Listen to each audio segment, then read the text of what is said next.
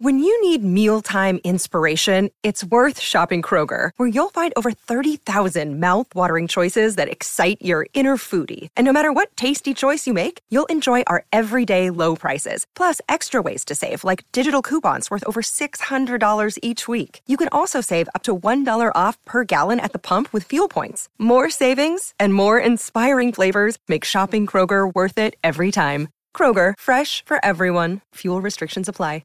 If you look for it, every day has cause for celebration. Celebrate a friend for their promotion, baby wedding, life thing. Celebrate yourself for keeping the couch warm.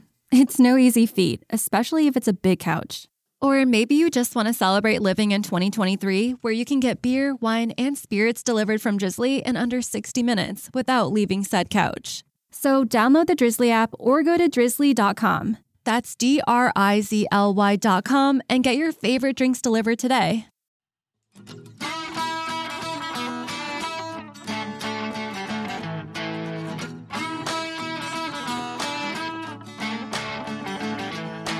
Welcome to All Music Movies, a part of the All Music podcast series and a companion podcast to All Music Books Deep Dive.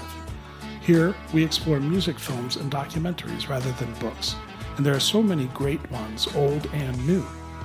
In fact, these days, there seems to be a new music film or documentary every week, so we're very excited to explore this area. I'm your host, Steve J., so grab your popcorn, sit back and relax, enjoy the show. Let's talk music documentaries and films. Today's guest is T.J. Hoffman, the director and star, I might add, of Roadie, My Documentary. Welcome, T.J. Thank you very much for having me. So how did this project get started? You know, it's funny. It didn't start out as a documentary. It started out as we were pitching a reality show.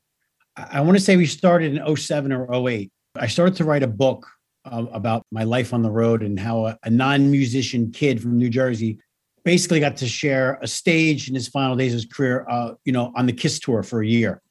So I started to write down some stuff, putting a book together, this and that. And a friend of mine out in LA said, hey, there's this new thing called reality TV, and forget the book right now. You got some cool stuff here. I think we should pitch a reality TV show.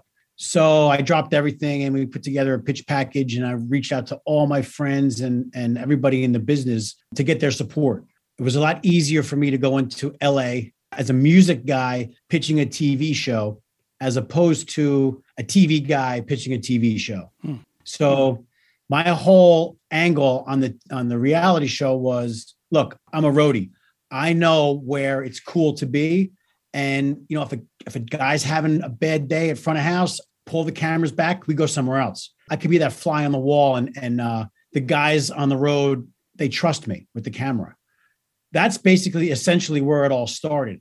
So flying out from New Jersey to LA, back and forth, pitch meetings with, MTV, VH1, other production houses, trying to get my foot in the door. It got very costly, very fast. Music and TV collided, legally wise. And it was just no way for me to film this guitar player in this shot with this head, but you can't show this drum. I mean, it was bonkers on some of the things. And then getting access was crazy too, especially on the East Coast here with the union halls and having to pay enormous fees. It was crazy. So I bagged the whole TV thing. I just chalked it up as a learning experience. I walked away from the whole thing for years. Well, speaking of learning experiences, in the film, you make a point of telling the viewers that the project had morphed from Roadie the documentary to Roadie My Documentary. What did that change represent to you? It was a huge change, and it's definitely not what I wanted. And I kind of mentioned that in the film. I didn't want this film to be about me. I'm so much more comfortable on the other side of the camera that there's no way that this was going to be about me and make it interesting. Even though I thought I had a kind of a cool story and had the right people, but I wanted to really come and do the complete full compass 360 degree and teach everybody from, a 10-year-old kid who's a Miley Cyrus fan all the way down the road to the Sinatra fan, basically people that love music, but don't really know what goes into a live concert. As we're putting this piece together, we were using some of my home footage from the late 80s and early 90s as placeholders while we were editing. And the more that I put my home videos into the timeline and the segue to different chapters, my editor Andy Stroll, and he's also my East Coast DP. And me and him worked exclusively on this thing on the East Coast. He said, look, we got to change direction. There's so much better stuff here. Let's stop filming new. We have the movie, and it was your movie, and it's your story. And I was reluctant at first. He interviewed me one time, and he says, we got it. We're done. It's a wrap. And I kind of let him go with it. So I don't want to say he tricked me, but he guided me in that direction to tell my story. Well, I think, having a more personal angle also helps because there's a lot of people in this movie. As you mentioned, there's a lot of people behind the scenes. What was the most difficult? I'm sure there are many, but was it a most difficult aspect of making this film? It's funny because the whole thing was difficult. I funded it 100% by myself. I had a Kickstarter thing and a GoFundMe, all those little things, but I did it wrong. Another learning experience. I threw some viewing, some screenings, some fundraising stuff like that. That was the hardest part for me, to get the money to go edit, to go shoot, to get the crew, to get the right camera. There's no lights here. Let's go get that. Let's go to LA and meet this guy. The window for us to interview this guy was only 2 days. We had to jump on a plane. But that was the hardest part. The easiest part was the content and the stories and the people and my friends in the business that trust me with the camera. It just compounded. They were telling their friends they were involved in this really cool film, and you got to call TJ, and TJ, you got to interview this guy. He's been around longer than me, and I could make a part 2 and 3 probably of this film with everything I have. So definitely the hardest part was the funding part myself, not having an institution behind me just to write the check. Yeah, it seems like that's the way with almost all the documentaries since we've started this. It's one of the questions I ask, and nobody says, oh, that's easy. It's always the funding. So let's rewind a little bit. How and when did you first become a roadie, and how long did you keep at it? So it was like the mid to late 80s in central New Jersey. Some friends of mine were in a local band. The band was American Angel, and they were kind of too big to be small, too small to be big in the New Jersey circuit. And some venues had a lot of stairs. And it was like, hey, we got some pretty good stuff. TJ, why don't you come to the show, help us load the gear, and you could drink for free. I wasn't 21 yet. Drink for free. I'm in, no problem. So me and my other buddy, we just threw stuff in the back of my pickup truck and hung out at the show. And at that time, my little brother, actually both my little brothers were involved with this band. One was drum tech, one was guitar tech. I just started to be around the scene a little bit in live music, being around alcohol and the venues and the girls. It was a perfect fit for me. And that's where I stuck with it. And then little by little, that whole thing just blossomed into not drinking so much, paying attention, getting more pro, figuring how I could earn more money on the road and networking myself into different bands. And you got to watch the movie. Yeah. Right? Definitely. What's the first thing a roadie has to do when he gets to a new town? It's funny. It's different for everybody. Brett Perozzi, who I toured with, he was with Skid Row for a very long time. And me and him had some great times together. We started touring together on the Kiss tour in 2000 when Skid Row and Ted Nugent opened up for Kiss. It was the farewell tour. It was the last tour that they did with Gene, Paul, Peter, and Ace. And Brett and I were the only guys on the road with Skid Row. So we got to be very close. And his first thing was looking for the weed, right? And my first thing was always looking for a shower or the venue, being the TM / guitar tech / drum tech / everything guy. I had a little bit more responsibility. So my first thing was always, where is everything at? So I can tell the guys when they get up and, we get off the bus, basically just to navigate the venue. Because correct me if I'm wrong, but after the show, you're on the road. It's not like hanging out at the hotel, right? You're on to the next gig as soon as they're done playing and you're done breaking down. Yeah, very rarely we had a hotel room. Days off we did just because you get to decompress, maybe do some laundry and stuff like that. But yeah, we were on a bus. It was nonstop. Even my tours in Europe are the same things. I hate days off. Days off is all you do is spend money and basically, I don't want to say sleep. You need the mental break once in a while, but I just prefer to go and keep moving on. One of the things in your film, you talk to a lot of roadies, and it's everyone. You mentioned this, from metal and hardcore bands to The Damned and Demi Lovato. Did you know most of these people before the movie, or did you reach out for them for this project? And was that through social media or just contacts in the fraternity? Because I'm assuming that's a very tight fraternity. It is, especially when you get to the higher level. the higher level of techs and pro roadies. And, I asked a lot of guys too, are they offended by the term roadie? Because that really doesn't exist anymore. That's like from the 70s movie that Meatloaf did, just lugging gear, more or less. And it doesn't work like that now. You have to be a top pro. I've met a lot of techs and a lot of roadies, a lot of road dogs on the road in Europe.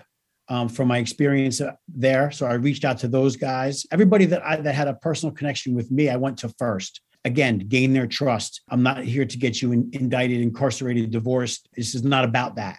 Whereas like some of the MTV guys, they definitely wanted to make it a really smutty, throw the heroin addict on the road crew and let's get hookers for the dressing room. They wanted to make it all about that. And I had no part of that. There's no way I would ever be able to talk to my peers in the business if I ever did that route. So once they trusted me with the camera, it just blossomed and they would call their friends and they say, oh, you got to talk to this guy. And it's just like you, when you're doing an interview, you're talking and things just come out of from another around the corner. And you're like, oh my gosh, you know him, or yeah, you ate at that place. And then it's like, oh yeah, give him a call. And then even when the camera goes off, you're still talking for another 20 minutes or so, getting to know these guys. And it's a very close-knit family. Yeah, and it comes through loud and clear that there's this basic understanding of the job amongst the people that you talk to. And, I think one of the things about your movie for people who don't know, and, they just go to the show and they don't know how much work goes in and they don't know how many people are up there, busting the hump 24/7 and getting it all done. So, that community and that fraternity comes through loud and clear. And I'm guessing that certainly helped get these folks on board. Yeah, definitely. It's a very small, tight family. There's a lot of respect. Obviously, I respect all the privacy of what goes on the road, even though there are more AA meetings backstage than there are keg parties. There used to be in the 90s, and the whole Sunset Strip type of atmosphere backstage is completely out the door. It doesn't happen anymore. The bottom line is they trusted me. I put some pieces together. I showed them some clips in the premise of the film and what it was going to be. Everywhere from, Lindsay Vinoy, who's Elton John's keyboard tech. We had to go sit with their management team and we had to show them some clips and videos of what we were looking to do and how we were going to portray Lindsay using Elton John's name. That goes a very long way. And you have to be very careful on how things are presented in the film, using the artist's name with their family and their road crew. It was a hard thing to get over. Yeah, you mentioned two of my favorite parts of the movie, and I'll go in order. And one of them you mentioned, it's, maybe a seemingly acknowledged disagreement, and that's whether they are roadies or techs. And you've got guys on both sides signing up for one or the other. And I'm just curious, is that like a generational thing? Is it financial? Is it pride? Like, what exactly is that? Is it a different job? Yeah, I think it's definitely a generational thing.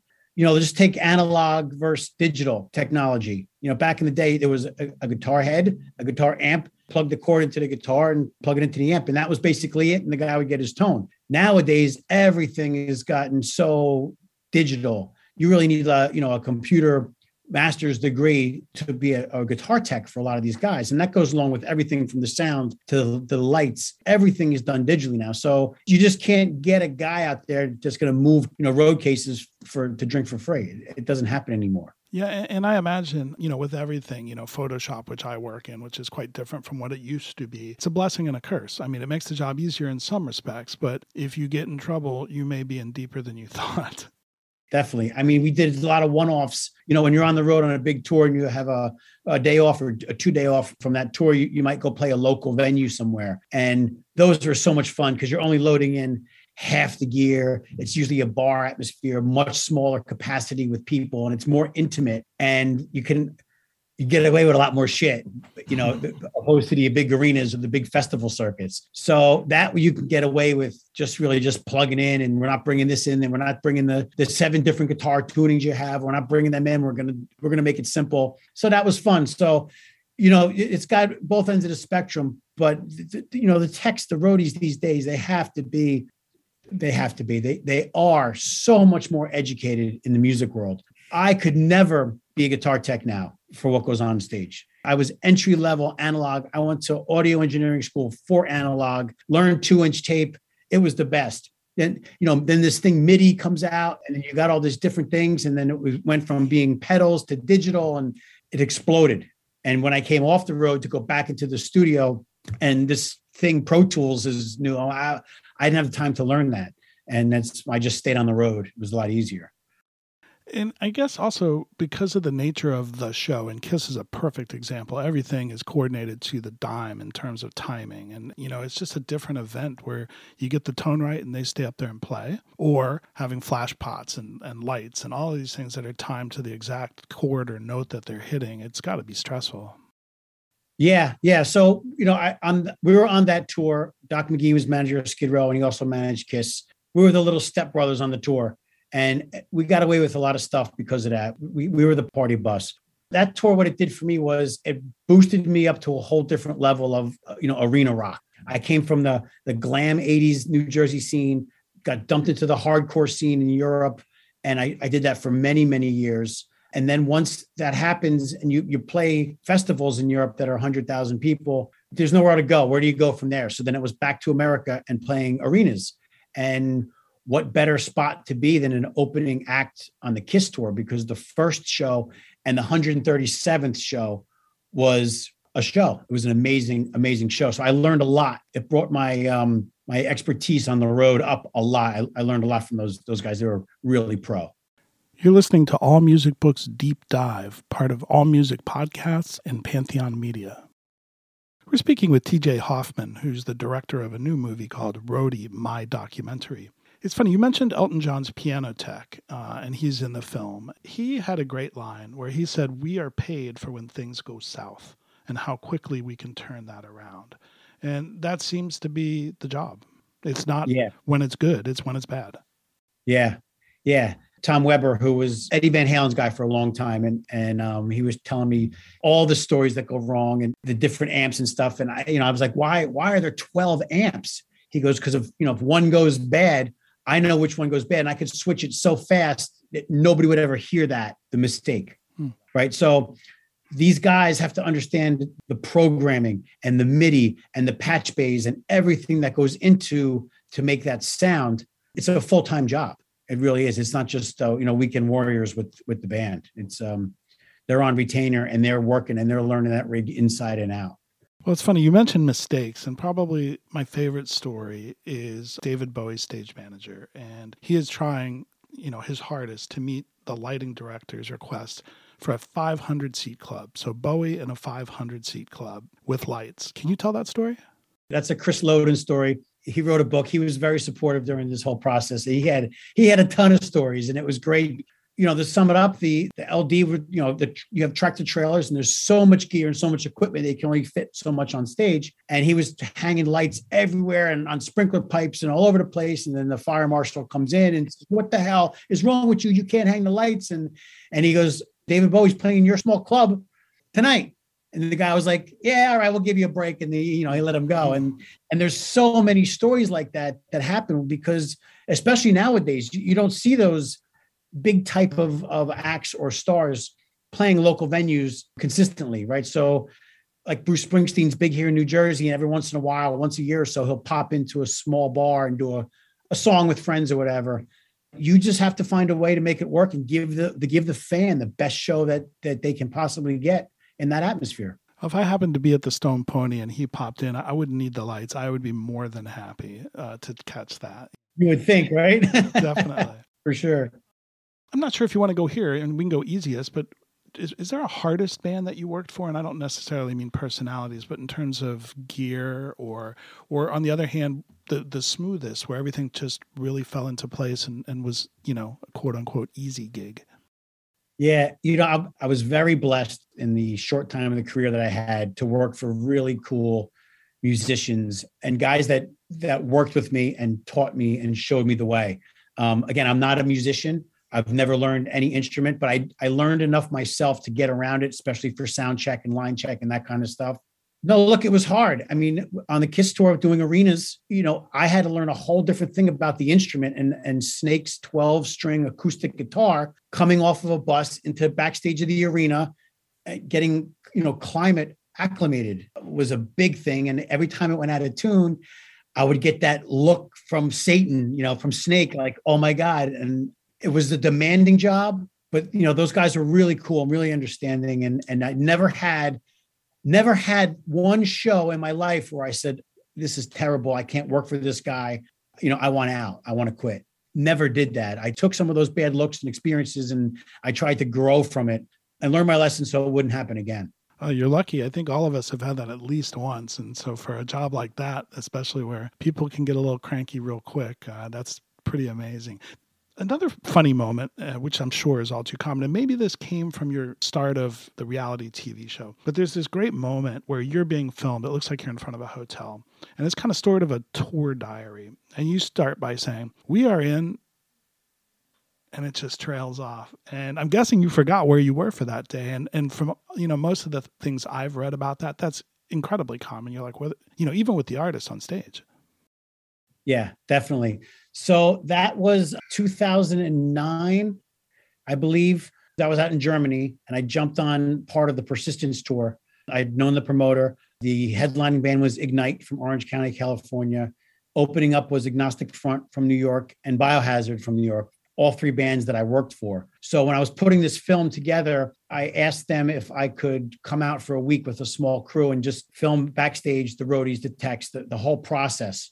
One, the scene in Europe they're a lot more friendlier. I don't have union dues. I didn't have to worry about different types of security. And I know the promoter, I knew the guys, we slid right in. And yeah, it was like 5 or 6 days in a row. We were in Germany and I couldn't remember where we were because inside of every club and backstage more or less looks the same. And you lose track of days and times, and you don't lose track of seasons because the bus is usually really hot or really cold. But there are parts of your week that you just kind of forget where you are. And that's exactly what happened to me. I was going on not a lot of sleep and we were editing at night and we were getting the cameras ready for the next day. And we had a driver and we were in a van. I wasn't on a bus. It was rough, but we had a blast. And there's still so much of that footage I couldn't even use in the way this movie went, the theme, the way it went to my documentary. But there were some great people out there and I'm glad I got to spend time with them. And since it is your documentary, I'm curious, you mentioned it was a local band that you started with, and then you got it kind of into the hardcore scene, and eventually you get up to Kiss on their farewell tour, or at least their first farewell tour. I think they're still doing one. How does that work? Is it reputation? Is it connections? I mean, Kiss, that's got to be a top level gig. Yeah, it was. And again, I worked for Skid Row on that tour. But I got to be friends with a lot of those guys that work directly for Kiss and on their stage manager and their techs, and as well as Ted Nugent's techs, who were hugely instrumental in pointing me in the right direction of, look, Tej, this happens at CBGB's and this happens at New York City. It doesn't happen on the Kiss tour in this arena. I did a 180 and learned a lot. The element is completely different. On a side note, you mentioned CBGB's. Did you ever see a band or work there? Oh man, yeah, I did dozens. It was cool. It was. So I worked for Agnostic Front. We played there a lot. Ignite, and they would come to the East Coast. That was always a stop. I didn't realize it at the time how instrumental of a place that really is, and how many different bands have crossed that stage as a stepping stone into the industry. And to me, it was just another place. It was a crazy place. It had a reputation, but it was the spot to go in the Bowery. The stage is tiny. I mean, tiny. But so to call yourself a stage manager at CBGB's really is a big deal because there's not much there. But, working for Agnostic Front, New York City hardcore, their home, and me kind of, running that whole show there, it really was heartfelt. And now that it's not there anymore, those memories, they mean twice as much to me. Yeah, it's one of the clubs, especially, growing up in the punk rock era, I always wanted to go to, but I was way south down in Florida. And finally, I'm back in Boston. And, I did get to experience quite a lot of the Rat, which is legendary. But, it's careful what you wish for because it was a cesspool as well. I mean, it was disgusting. Yeah. Well, you got the Middle East, right? Yeah, that's nice too. This guy worked played there a couple of times, and I know that venue. So they're spread out throughout the country. And when you're out with a band that size and, a bus tour and, you go right back to the punk rock and the hardcore scene, that's what it is. And those intimate types of shows are so cool and so much fun. Vinny Stigma, he would play guitar out of tune so often and it didn't matter. One of my best memories of Vinny was Roger, the singer, would look at me and goes, "Oh my God, teach Vinny is out of tune. Give him the other guitar." Now he had the exact same two guitars, identical Gibson SG guitars, black. Nobody would ever know. "Vinny, you're out of tune. I need you to switch guitars." He goes, "How many songs are left?" I look, Vinny, we got 7 songs left. Fuck it, we're good. And he played the whole last 7 songs out of tune. Roger lambasted me. Oh, I got my ass kicked by him. But that was the mentality of the hardcore scene where it didn't matter. Just play, have fun. Nobody knew. They were having a great time. Right. And it was a success. It was great. The live experience. What would you like the audience to walk away with after watching your film? So the biggest thing besides me getting sober and being able to function on the road, being sober, coming from one end of the spectrum to the other. The most important thing is people have to realize is the amount of planning and logistics and work that it goes into to make these shows and to make these events. When you pay $65, $75, $350 a ticket, I wanted people to understand that $350 for the ticket started, a year ago in somebody's office when they were designing the set and the stages and building the crew. And it was a full-time gig for the guys that make this happen. Then once you get on the road, the amount of time that goes into it, waking up, you're only getting a couple hours sleep. It's a grueling job. And you really need to put your road legs on to make it. And if the fan could watch this movie and learn a little bit, and it's like they could walk away from it and say, wow, that was really cool. I didn't know that. Look at the ticket price from a different perspective. That would really make me happy. Last question for you. You've kind of shifted gears a little bit. You've got this fantastic movie out, but do you still miss being on the road? Oh man, I miss it every day. It's funny because when you're on the road, I want to be home. I don't want to be moving when I go to sleep. Like I want real food. Like, you want that. And then when you get home, you're like, man, this sucks. I'm not doing anything. I want to go move. And especially nowadays, because I see where all my friends are, right? They're posting on Facebook. They're in this city and, they're eating dinner here and they're meeting up with this guy and the Green Day tour just rolled in and all the guys that were on another tour, they jumped over to go see that crew and they were meeting up. I miss all that stuff every single day, but I have a family. I have kids now and it's different, but yeah, man, there's days that I miss it for sure. Well, it's TJ Hoffman that we've been speaking with, and he's the director and the perhaps reluctant star, we'll say, of the movie Roadie, My Documentary. It's a great movie. Y'all should go out and see it. And do you know where people can go stream this?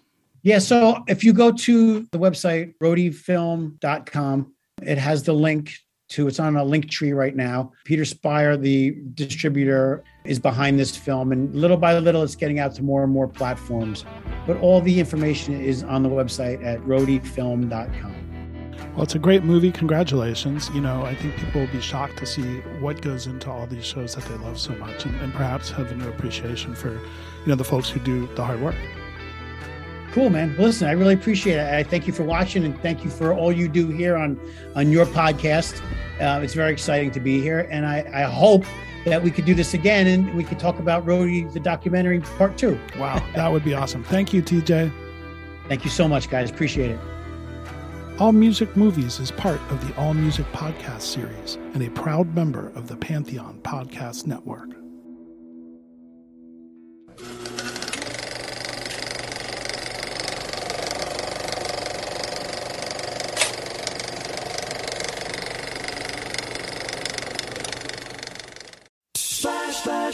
Splash Weather Repel Premium Windshield Wash features a 3-in-1 formula that repels rain, sleet, snow, and bugs while leaving a streak-free shine. And its advanced beading technology keeps you seeing safely all year long. See safely on the road when you apply a little Splash. Pick some up at Walmart today. It's NFL draft season, and that means it's time to start thinking about fantasy football.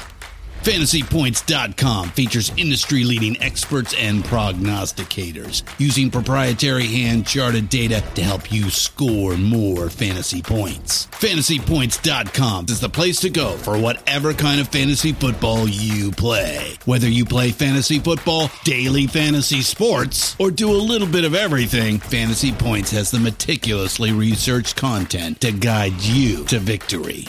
And why wait for the fall? Fantasy Points also covers the new spring football league, the UFL.